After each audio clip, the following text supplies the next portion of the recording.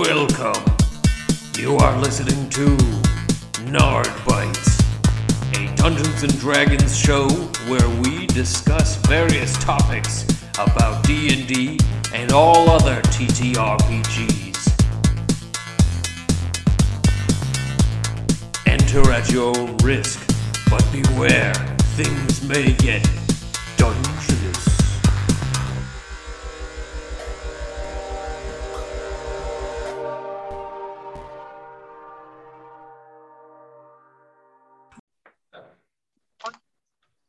Welcome back to the podcast. It is I, Grognard the young Grognard, kicking it to you live with another episode of the podcast. Another Nard bite, if you will. The amount of restraint I have to exhibit every time I try not to say Beckons of the Herald of Steel after I say the whole intro thing, it is ridiculous. But for today's Nard bite, we're going to be talking about in-person gaming and apparently how much we all desperately miss it. You know, I said I would have a little introduction to this whole discussion, but the thing is that I think everybody who's in the hobby, like anybody who would possibly be listening to this podcast, knows exactly what we're talking about and has an idea because of how quarantine has impacted our lives, how much like, you know, the sort of globalization through the internet has happened. Like, it's the nature of the beast that people are playing online instead of playing in person. And so, you know, it's a topic worth discussing because, I mean, at the end of the day, it's how the hobby started. And I don't know, in a way, I guess after this discussion, maybe we'll be able to say if this is the way the hobby should be, you know? Yeah, I know. Drop the mic on that one, everybody. But we kind of had a little preamble before this where we talked about everything from snacks to vasectomies. So there's a lot of topics to go into about everything in this this whole in-person gaming thing, but you know, we came up with a lot of different things that come with in-person gaming that don't come from playing remotely. And I guess the one that comes to mind easiest to everybody, or it comes to mind probably first, is the lack of snacks. We just can't share snacks at the table. And obviously, I mean, yeah, we could be talking about like, oh, the connection with my friends and rolling dice. No. Let's talk about the snacks, because that's what we all miss here, okay? Think about it. Everybody who goes to a game group, on average, there's 5 people. You think all 5 of them are packing snacks? Get real. That means there's at least 3 or 4 mooches at that table, and we miss those free snacks. So, with that in mind, does anybody else miss snacks at the table? I think I haven't eaten candy in like years because of that. We're the enablers. Oh, by the way, like members. I was going to say, people in this Nard bite, we got Ryan, we got Anthony, we got Jared, and we got Ronnie. So we got pretty much our little Herald of Steel group. So I was going to say pretty much who else is there? We have exactly everyone in the campaign. I have other friends, okay? They're not good friends, but anyway. So yeah, snacks. I mean, why is it that we feel snacks are so important? And why is it that we feel like ruining Ronnie's health by giving them to her? Oh, you know, food brings people together, right? You know, there's a reason that pretty much every major holiday is a holiday where people eat food. True. Yeah, you know, it's a good way of being together in a way that doesn't require you to talk to everybody. And it's also a way of building trust, right? You know, if you're all eating from the same snack bowl, right, you trust that everybody washed their hands. You trust that nobody put anything questionable in the communal drink that everybody is sharing from, because, you know, everybody wants to try, but not everybody wanted to buy one. Weirdly dark by suggestion. I don't know. I'm like, Anthony, do you not wash your hands and put things into my food at our games? Is this why I've gotten healthier since going remote? But you know, and it's a way to show camaraderie too, right? Like, you know, back when I used to play at the store, there was a guy who worked at Domino's at the time, and for special occasions, he would bring in a couple of whole pizzas for everyone. So it's like, this is my way of showing you that I appreciate you as players. Now eat it, or else. I feel like people don't understand too the power of food and mood. If I'm hungry, I'm not going to be in a good mood during this game. If I'm eating food I enjoy, I'm going to be in a good mood during this game. But at the same time, I feel like it's almost like light fare, is the way I would put it. It's like the kind of food you have at like an icebreaker event for your company, where it's like, I mean, we're not eating like a whole turkey, mashed potatoes, the sides and the fixins. I mean, usually it's like somebody brought over a bag of candy they found at the gas station. Somebody's eating half a sandwich that they had from lunch that they brought over for dinner. Somebody's eating like, you know what I mean? Like, and then there's like a bag of Doritos, a bag of Cheetos, the stereotypical things, and then like candy. Like, it's not food, it's snacks, and I'm not to be semantic about it, but I'm not disagreeing. I just think that it's almost like a cultural expectation. Thanksgiving has certain foods, Christmas dinner has certain foods, and every family's different. And it almost feels like every game group family, if you want to put it that way, has like a dietary culture that it's like, Ryan and I were talking about beer earlier, and I'm like, I mean, we used to go to games and bring 4 racks together and be like, this one's pretty good, to give this a try. And it's like, again, it is like camaraderie. There's a level of like sort of beyond the game table. I know you like this. I like this. It sort of helps bolster the whole friendship while sort of backing the mentality that like we're here to play and not to eat. So we have light fare. We have our snacks, things that are edible while also playing, I mean, for a while, our group would do the sugar cookies. I don't know if you guys remember that, but like halfway through the session, someone would preheat the oven and get the hot goop going. Yeah. And it's like the sugar cookies are so perfect too, because they come in like the pre-made little squares, the 16 by 16 or the 4 by 4 blocks and stuff. And like depending on the season, you were eating either like Easter eggs or Halloween bats or Christmas trees. It didn't matter. You just were there for the hot goop when they came out of that oven. Yeah, and you think about like the hardtack we used to have in college when one time Kyla, one of our old roommates, she tried to make, was she trying to make bread? I can't even remember. She was making cookies. No, it was sugar cookies, actually. I remember this, and I was going to say it, and it's a very fond memory if you're listening. Of course, and that's the thing. I'm like, I'll never forget that because it was actually way better than I thought. It was like, it wasn't even bad. Like, it was just non-sugared sugar cookies. It was just literally like, I don't know, food for traveling. But like, again, these food, like the food adds like another layer to like the experience of being there. Cause I almost think about like the flaming hot Mountain Dew that they've got right now, where it's like, I could picture me bringing it to the table just so that other people could try it. And it's that level of like, everybody can share in the experience of that was gross. And then we play in the game. Maybe somebody references how gross it was in game. And it's like, it's just this sort of like the cycle of like food enforcing camaraderie and the camaraderie bringing up like confidence and jokes reference what we did before this or what we're eating. It's like just it really puts together this idea that like, I don't know, like you're there in person and it's like a living environment that you're all taking place in. So, but yeah, Jared, you seemed a little upset about flaming hot Mountain Dew. Do you have a problem with instant Mountain Dew? Ryan delivered one to me. I took my first sip. I was like, oh, this is pretty good. Took my second sip, instantly felt it all down my throat and stuff. And I'm like, this is not going to sit well with me. The rest, I'm like, right, I can't. Take it back. It's just like, I described it as tasting kind of like Big Red a little bit, where it's just like instant heartburn, but in my throat only. And it's just like this just hot, scorching, gross in your throat. But then it still tastes like Mountain Dew at first. Pack of them. Why would you do that? Because I know someone who works for Pepsi distribution, and they were like, "Yeah, this is what they want." Just text me, and it was like, "Hey, check your porch." And I just go out there, and there's an entire rack of Mountain Dews, and I'm like, "All right."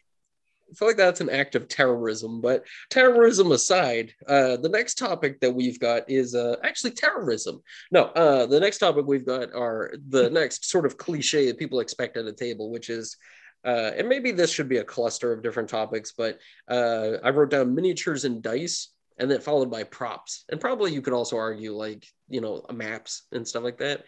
But like this whole concept of like physically sharing space. Because I think, when it comes to people playing the game online, you have two camps. You have people who play with virtual dice, people who play with real dice. You have people who use the maps on like a VTT or like any of those Roll20, any of these fancy apps that you can like design a map and control the fog of war and like do layers and DM notes and all this crap. And I'm like, two types of people in this world: people who want to do it virtually and people who fucking don't. So I guess to open the floor, who does and who fucking don't? Because personally, I fucking don't. I do not like those. I'll do it, but I hate every step of the way. Literally, the only reason I like virtual is when I have a virtual sheet and I can understand my handwriting and there's like no panic in erasing and changing things. That's like literally the only thing I love about it are clean character sheets. Clean, legible, easy to edit character sheets. Doing it on a paper and pencil. You It could was stressful. have that. Even though it was a great space for doodling. Yeah, I mean, you can have that and be in person, because like I have the D&D Beyond subscription, so anyone who for any of our in-person games would make characters on there, like whenever anything would get updated, I would just print them off a new character sheet for that session whenever we leveled up and stuff. So you'd have like the clean, perfectly laid out character sheet with everything on it, and then you'd have that one sheet you kept that actually had all your weird inventory and stuff on it that you didn't feel like actually putting online. That way you always had like an easy readable, like correctly done character sheet, but you also got to sort of have it physically, which is something I really enjoyed. I have a whole drawer full of just character sheets from games. The drawer Just, Forgotten I have, Souls.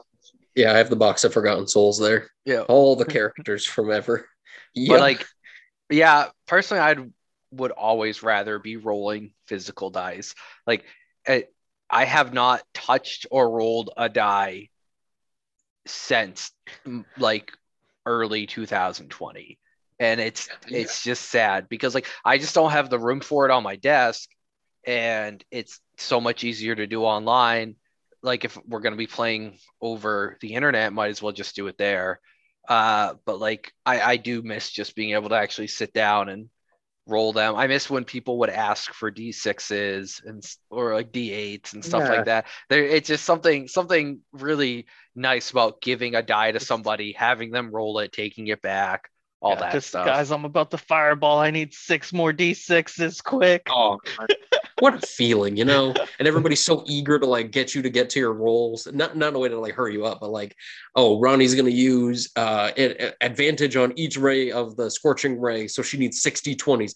Everybody is just handing D20s because they're like, yo, girl, here you go. And just handing them over like, roll, roll, roll. You know what I mean? Like everybody wants to be part of the team and be like, here, have my dice, you know?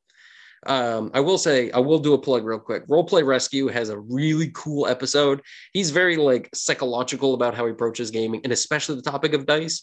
And he talked about how like just grab a D20. If you're listening to this podcast right now and you have the ability to grab a D20 or just any die, just pick it up and roll it.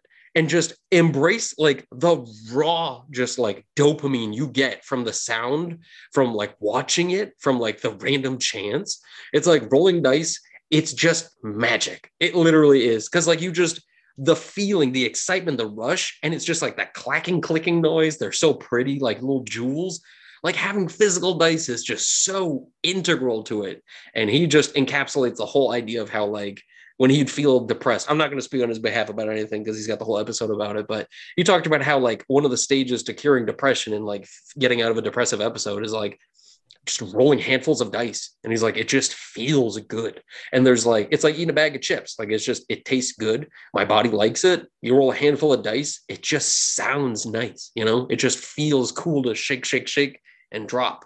Yep. And I'm like, yeah, that magic at a table with other people around you and knowing that there's like stuff on the line for this, like this is your big moment. You roll the 20 or you roll the 1 or you roll max damage or minimal, you know, it's just that shared audience feeling and like feeling like you're almost performing for other people. It's like that rush of improv, you know, and it's just, something about dice, man. Well, there's always those terrible moments where you roll and like half your dice like go off the table. End up under the dice couch, towers. or And the not dice towers, radiator, or you can't find it in someone's shoe, or it's like sitting on a crack and it's like kind of court like on like a not really flat surface, and you're like, what the fuck does that stand for? Is it a 6? Is it a 2? I don't know. So there's I mean, that and stacking dice. Everybody does that at some point in their life, or organizing them. Like the tedious, mindless labor of just like looking at pieces of plastic and being like, you go on the bottom because you have the biggest space and you're flat. I'll put you next because Mr. D12 deserves to be second place. Then a D20, I get. Like, we all have done it. We all know the dangers. And then that one guy who sits down at the table too hard knocks over your tower, and you feel like you have a right to be upset that he sat down, not knowing about your stupid tower. Like, how about you build a better tower there, pal? Maybe don't blame our friends for sitting at tables. Dice pyramids are far more stable than towers. There's been so during our campaign that we've been playing, most of the time I'll use the virtual roller and stuff, but like there's been like 2 or 3 episodes where I'm just like, I miss dice, and I have my dice bag on my desk at all times, so I'm just like, yeah, I'm rolling tonight. I'm like, I don't care, I want to roll a dice. It does feel good. I started color coordinating my dice to fit the campaign. So, for instance, in the last episode we recorded, in a very icy and snowy cold example, all my dice have some semblance to that. And it's like, it makes no difference. But again, it's like just the experience of doing it. And like, especially at a table, like, Jared, you'd mentioned it before that like, when there's like an audience and like people hand over the dice to you and it's like, oh, I need to bum this dice. And it's like, everybody wants to help you. Yeah. It's like that feeling of like, or when there's like a weird sense of teamwork, or when like something's on the line where it's like, okay, you figured out the bad guy's AC is 19. It's like, all right, you got to roll an 18 and you're waiting on that one person to save you. And it's like, they get that 18, the whole table goes wild, and right. I don't know. You can't get that online, I feel like you just really can't, I think, yeah, no, definitely. And I guess the same kind of goes for props and miniatures too, where it's like, I mean, minis are always cool, and having that sort of like graphic depiction at the table that's more than just like a flat image and having to drag your little token across the map and measure things that way. Like when you actually see like depth in a 3D environment, which I know there are, formats you can do that in, but like, come on, at an actual table where you use your actual markers and you can like doodle on it and like people can keep their notes on the map too. It's like having that physical like embodiment of it and being able to pull out your old like heirloom miniatures and something you got from a little army guy set and that piece that actually is a Lego, but it looks really cool on the table like this. And that mini some guy got off Hero Forge and that one somebody's had since 1979 that they found at like a rinky-dink store. Right. I'm like, miniatures have almost like a legacy, almost like a pedigree that comes with them of like, oh, well, I'm the fighter miniature from 1979. I served in this campaign as this character, this campaign as that character, and this campaign, I'm playing this one, right? I'm like, minis are in the same vein like dice, where it's like super unnecessary when you think about like the details of them. But having the right minis, like it almost informs emotionally what you're going through. Like you feel like a sense of kindred spirit to this little plastic man with a sword and a shield where you're like, that is my character right there. Like this tiny 1-inch tall little fuckhead, like is the embodiment of the king of Dal Jabbar. He is the 4th son in his name. You know what I mean? Like it's a little piece of plastic, but still he's so much grander than that. It's the physical embodiment of it, So I don't know. Does anybody feel a strong sense of allegiance to their little plastic people? Or I don't know. Oh, yeah, it's like when you get like I watched a funny video where someone was like, you have your assigned seat in like college. Like you have your unassigned mini, and then if someone else uses it for like a character because they want to change it up, you're just like, what? Like your ex. It's my character's identity. What happened here? You just changed their race. Yeah, it's like when I first got into it, and I didn't have a mini yet, but Dan comes to the table with the whole box or 2 full of minis, and he's like, pick one. And it's like, I picked that same one for the next like year of playing that campaign, and it's like, that's my guy. I don't know. I mentioned like the feeling when like somebody else is getting the table prepped, somebody's getting out the dice, somebody's getting the food ready, somebody's taking out all the miniatures and the books. And then when they like pull out the miniatures and they hand them out to the people, I know that doesn't seem that important, but like think about what stage you're at in a game where people know which plastic guy belongs to you, that you've just decided arbitrarily matches the character you've made in your imagination. And somebody just knows like, oh, well, here's Doric Springroot, here's this character, here's Anton, here's Klika, right? Like they just hand out these people and it's like, that is your assigned seat. That's your guy. Like that's your dude. And it's like, I don't know. Again, there's almost like an emotional resonance with that I don't think you can get from like a token on a computer. You might feel a sense of like nostalgia looking at it and being like, oh yeah, I remember when I downloaded this off the internet and then I played with this character on this. But like the plastic miniature, he can sit on your dash in your car. He could sit on your desk right there. And I'm like, he comes with you everywhere, you know? It's like a hope stone or whatever you call them. But yeah. And yeah, if we're talking about props, I feel like handouts they deserve to get a little bit of a shout out because back when I was running Call of Cthulhu in person, handouts are absolutely wonderful, especially for that game. Like, it's one thing, to tell somebody like, oh yes, you find this ancient, brittle newspaper article and it's a little bit singed at the edges because it was in a fire at the library. And it's another thing to hand them the one that you made last night and make them read it and comprehend the information. Especially if they get to keep it. I hate this sense of like ownership coming up so much in this, but like, when you give them the scroll from the wizard who needs your help and they get to keep it in their notes, and then later on they can literally read it and reference it in front of like the dungeon master or whomever. I'm like, having that sort of like physical ownership not only aids in role playing, but again, it just breeds the sense of like a living intimacy at the table where like, this isn't just make believe. Like I have the scroll of Earthgalar, like I have. And then it's a keepsake after, right? Like I have somewhere a scroll that somebody gave me. It's tied up with a little piece of pipe cleaner. And it was from when I was playing my Devil Worshipper character in 5e. And he made a deal with his god to, undo some horrible status condition that had been inflicted on the party. That campaign has been over for over a year now, and the characters that were involved in that scroll, half of them didn't even stick around.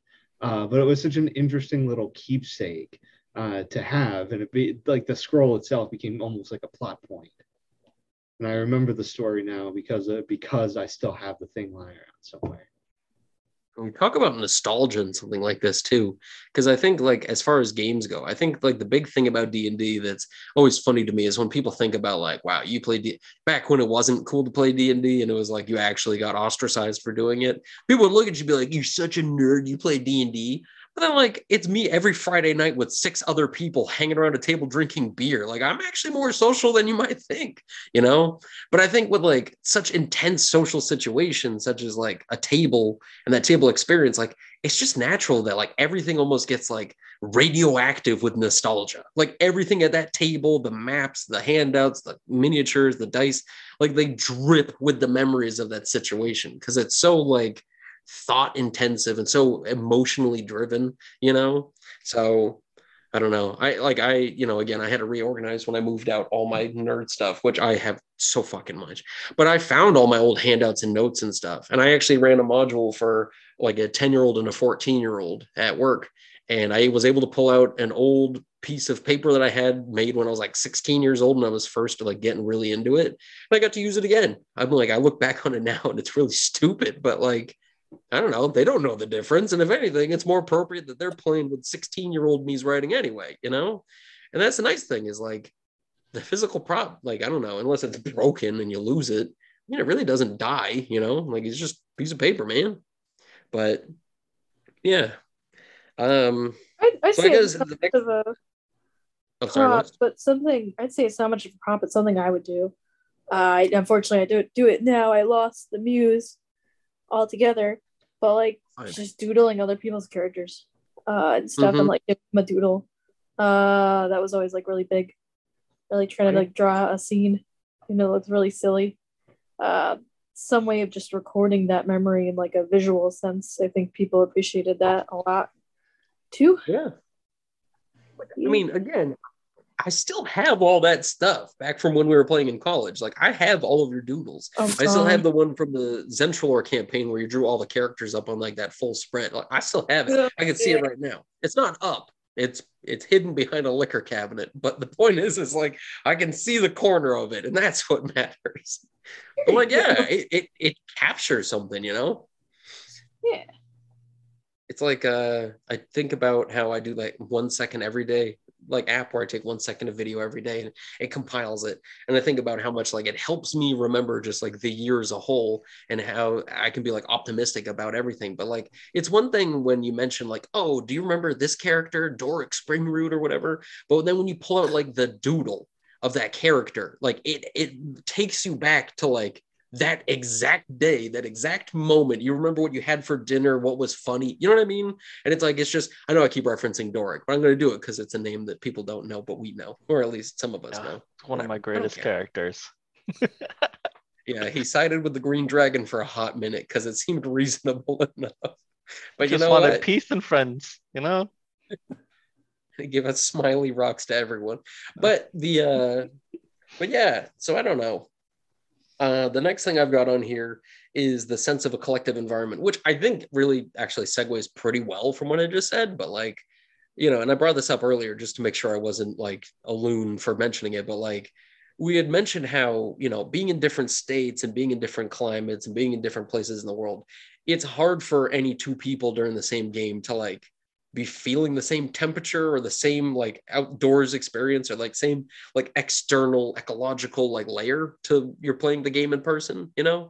But when you're all at the table together and it's a hot summer night and it's that like feeling where like the windows are all open, you can hear the bugs outside going or you can hear the cars outside or whatever, and you got the fans all blowing and you all smell whoever had chicken wings that night, like something about like experiencing the full environment, it like everybody having to peel back those layers of like what's around you, I think really enforces the idea that like you're all at that same table and experiencing it. And those same stimuli will then bring back those memories that much more. Whenever anybody smells chicken wings now, you all remember Doric Springroot and how he agreed with the Green Dragon that the humans were the bad people. But that aside, I don't know, do you guys feel like there's any particular like, I don't know, time of day, time of year, temperature, climate, weather system, anything that like super makes you feel nostalgic or makes you feel like gaming or something? I mean, I think everybody knows which one makes me feel like playing a certain type of gameplay, but we're not going to talk about summertime old school. So, yeah, when the summer hits and old school just takes over Dan's soul. Yeah, but I don't know. After like summertime, I always think of that one particular day. Dan and Ronnie are probably going to remember it, where, you know, we were all still in school together and we were waiting to find out whether or not we were going to have an official snow day, so that we could play all day that day. And there was already like 3 feet of snow on the ground. So we were just waiting for everybody to wake up and gather together.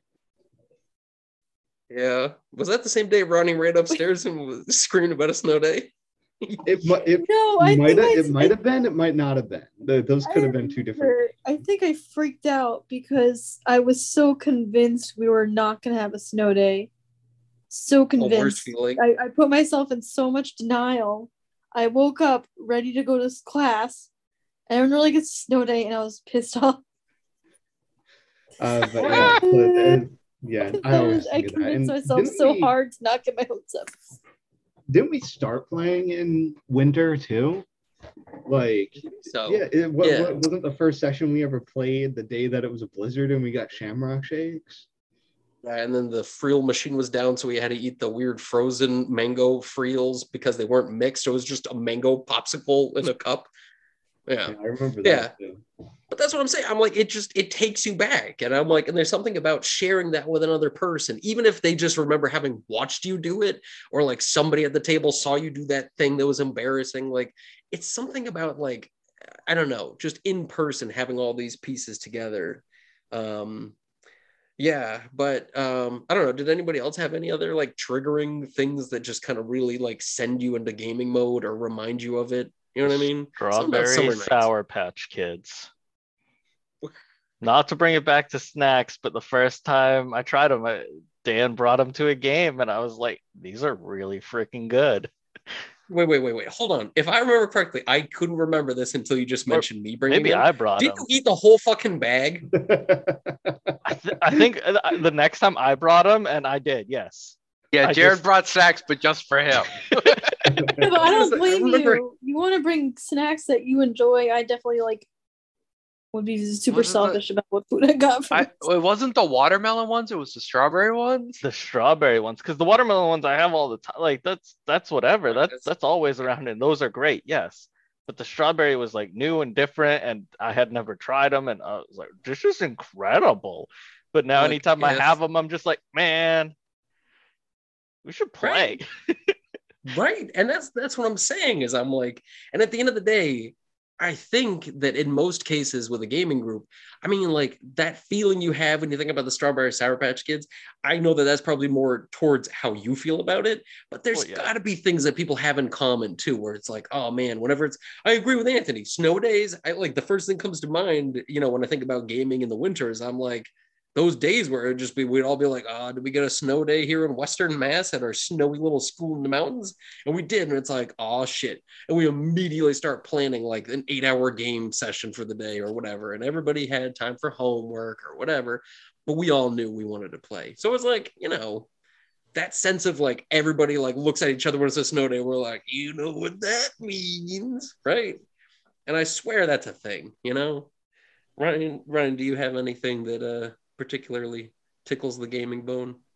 I mean, it's always just going to be like the early spring. Well, the when spring has gotten to that point where you start opening up the windows for the first time in the year and get like that fresh air into a house for the first time, and like the kind of like cooler nights, but it's still warm enough in a home that it's not so bad, because like that's when a lot of my games have started. And it's also just one of my favorite times of the year to begin with. But like, yeah, just like getting that fresh air that's a bit cool, but like damp with the outdoors of spring in New England is like perfect gaming for me.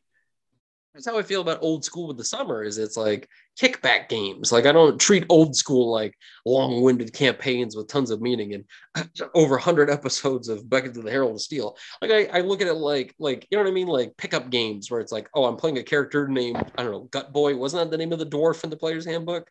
Yeah, like Gut Boy the dwarf. Like I don't care if he lives or dies, but I'm still rooting for him.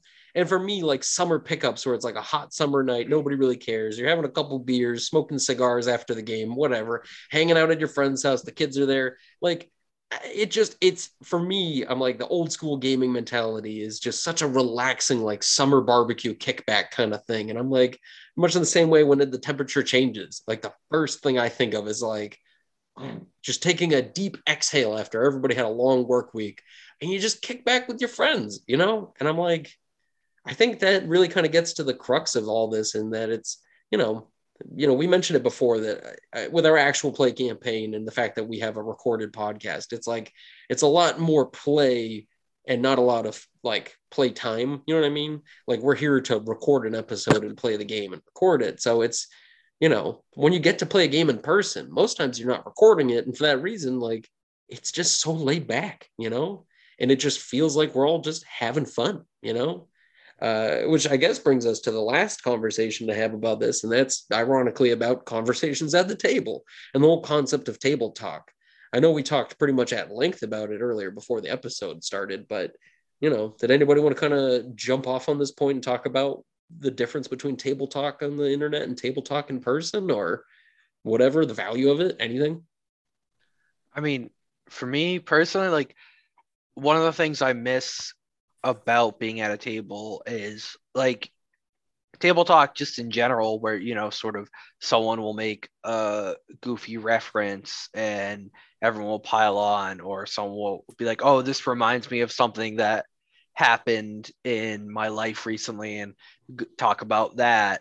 But like, it's just like the little side conversations that you don't get to have when you're like online in like a Discord or Zoom call, because like there's no such thing as a side conversation. Like I couldn't just like while Dan was giving like a monologue or having an in-depth conversation with someone else, like talk to, Anthony about something else at the time. Like, oh, well, do you still have this item in your inventory? And hey, what do you think we should do after this and stuff like that? It's like, it just kind of like everything has to be one person speaking at a time. And like, you have to give that the full attention because there's no other way to do it.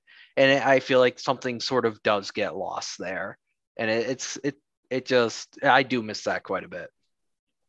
It feels less organic, less true to form of like what hanging out with people feels like. Because when you hang out with your friends, it's not like, I guess when you're at like a campfire or whatever, and you're having like the 3 a.m. talks, like it is more like one person talks and everybody listens and then somebody else piles on. It's not like people having a lot of side conversations, but for the most part, I mean, if you're hanging out with 5 people, it is kind of weird to think one person talks, everybody sits quietly, watching intently, waiting for their turn, and then joins in, trying not to overwhelm the mic. Gotta pass the talking stick. In that regard, though, there is a little bit of a difference, though, because when you're in person and listening to somebody else speak, you're not just, sitting there listening passively and waiting for your turn. You're picking up cues, right, from everybody else around the table, seeing how they're reacting, whether or not, it's, time for you to get involved or if somebody else is going to jump in. And I think that's one of the biggest weaknesses of the online games that I'm in that are more for fun, but also still more focused, is there'll be times when the call will just go quiet for like a solid minute because nobody is sure whose turn it is to pick it up. And that particular game, we don't even use video. We do it over audio exclusively. So you can't see, if somebody is, gathering their thoughts and ready to speak and, oh, yes, this is my character is going to pick up this thread. And because everybody is in that same space of just waiting to see whose little avatar is going to light up as they start to speak, it just, leads to, some moments, if that makes sense. No, definitely. Yeah, and not to, again, steer the conversation my way for a second here, but just all my stuff now that I finished the master's program in psychology, like I have so much focus on nonverbal cues, and like human beings are so fucking good at picking up information just by body language, which just feels like a duh, but like people don't get how much information we get just from watching people sit there and like what their facial expressions, their body language, like just eyebrows alone.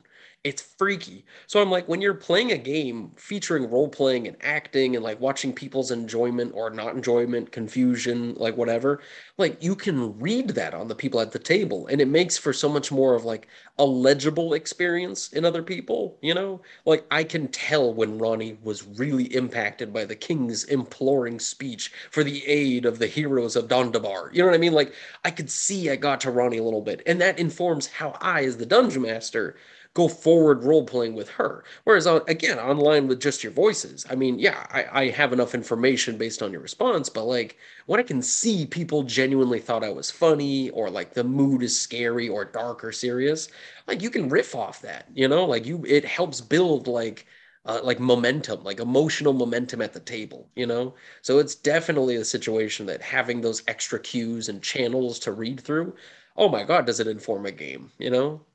But yeah, speaking of cues and how Anthony kind of mentioned the moments, the silence where you weren't sure who was gonna pick up, but it's like in person, it's like you're talking to like the king or something. Everybody in the party knows who has the best charisma and should be talking. And if all the players are looking at you, you're just like, yep, that's me. Time to go. But it's like they just know that like it's my time to shut. Like I have to step up and talk. Like, true. I mean, again, not to bring it back to cues, but like eye contact doesn't exist on the internet because like I'm looking at a camera lens or I'm looking at my monitor, my picture on my monitor, your picture on your monitor, but there's no eye contact at all. Like, how freaky is that to even think about in the first place? Whereas at the table, you can fucking look at anybody and they can look right back at you. I mean, unless the DM screen is tall enough. But the point is it's like, no, like Jared said, like, when the king gives the speech of like, you would dare talk to me in such a way, and everybody looks to the bard like, you're the charisma character. We are not going to fight this guy. Everybody looks at you. You can see the team look at you, but otherwise on the internet, everybody's just staring forward, and you're like, man, somebody should tell this king to fuck off, right? Like, I mean, everyone could be looking at the bard, but the bard doesn't know. right? He's picking his nose. Yeah, just staring intently at their little Discord icon, like, come on. Like, okay, the barbarian started talking. Fuck. Oh, boy. And I think that there's an aspect of role playing, too, that's kind of harder to convey online. Because I know that I do a voice for Norhill, but I'm definitely not a voice actor. And for a lot of characters that I do, the way that I get in characters, I change the way that I move my body and carry myself, because I think that helps differentiate Anthony talking from Norhill, or the character talking. And you just can't do that online. And that causes its own number of awkward moments where sometimes it's hard to tell if somebody who's not necessarily like a skilled voice actor is speaking in character or not. Yeah. I mean, obviously everybody here is, pretty aware of voice actors and how that all works. But like, a lot of actors say voice actors work way harder because they have to convey so much just through their voice. So it's like, when I'm sitting at the table and I'm allowed to make like a very displeasing look or a menacing look and I do a dragon voice. Again, like Anthony said, I'm not a voice actor. I don't sound like a dragon. But if I can make a menacing look and like I put my arms up on the table and I like loom over my DM screen, I look like a jackass. But you guys get the picture I'm trying to grant you. And you can use your mind's eye to like put these details together to make a cohesive, charitable approach to me looking like a lizard, right? But yeah. So I don't know. Ronnie, did you have any thoughts on this one? You actually mentioned the table talk thing too. We talked about it, obviously. I think the biggest thing I was thinking, it just reminded me of I don't know, I do a lot of virtual meetings at work. So it gets into a lot of like paying attention, being like in the room with each other, feeling the space, getting the chance to actually get the time to talk to each other. It's so difficult to make time to connect and care and get that human level of just like, we're physically near each other. You can't have that online. There's just that such drive for business that the ability to see each other just takes that away in a good way. Still achieve business, but there's something you could say about like partnership that's stronger in person. The presence is extremely powerful, and that is taken away online. Right. I mean, because it's a practical thing. You know what I mean? It's like talking through the tin cans with the freaking string. Like, I mean, it's not clear, but it's communication, So it's like this. I don't want to say this is the best we've got, but like, I don't want to say like it's like vegan meats, but it's like they're trying to recreate what exists organically through the best means that they can. And everybody commends the effort. And people who like vegan meats, like, I mean, hell, man, like, yeah, dude, go get it. Like, and, all kudos to anybody trying to make the next best thing, quote unquote. But it's like, now I'm kind of worried that the next best thing is actually the name of a brand and I'm going to get in trouble for like specifically calling them out. Turns out the CEO is like listening, like, he knows. But like, yeah, that's right. Next best thing. Fuck you. And but if it's not already the name of a product, we should get off that. So anyway, this is actually also a board meeting for our new product of vegan meats called Next Best Thing. But again, like Ronnie was saying, I mean, it's, we're creating the next best thing. And it's like, we're trying our best, to facilitate the nuts and bolts of what comes into a meeting or what comes into a role-playing scenario. But like, it'll just always be playing catch up. We will always be trying to recreate the meeting room. We will always be trying to recreate a tabletop map with miniatures and dice. But again, no virtual die will ever feel as good as a real one. And, hanging out with your friends online will never feel as good as sharing that space and being able to genuinely see people smile about just being in your presence, And at the end of the day, it's your friends you want to hang out with, and it's the friends at the table. And I don't know, not to take a dour note on this, but I genuinely miss hanging out with my friends at the table. And even though it's been nice, being able to facilitate everything online for the podcast and everything, I think every person who plays D&D online knows, damn, I wish I was playing in person, right? But yeah, so I mean, I don't know if anybody's got any send-offs here, anything they want to say before we let this one go, but I'd say just to charge people for that. Sure, society wants everything to be virtual, but that doesn't mean we have to do it.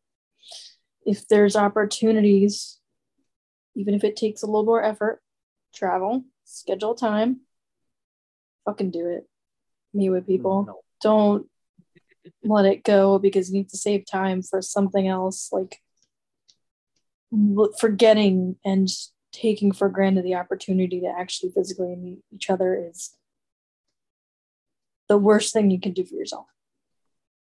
Like that meme where they show you like the last login of that dude that you played with online. You know what I'm talking about? That meme of like being on like Steam or whatever, and it's like the two people in the chat like, all right, buddy, I'll see you tomorrow. And it's just last login was 23 years ago. You know what I'm talking about? Like, and like looking back at that moment, like the last conversation you had. Again, not to take an even more sad note on this, but you never know which game will be the last game you have in person with these people.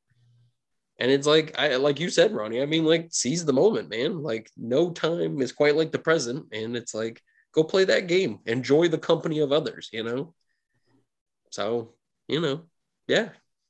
Anybody else got anything I can make sad? Do everything in your power to stop your friends from getting married and having children. The true enemy. Shit. What Marital commitment. Yeah. I missed on both those points. Sorry.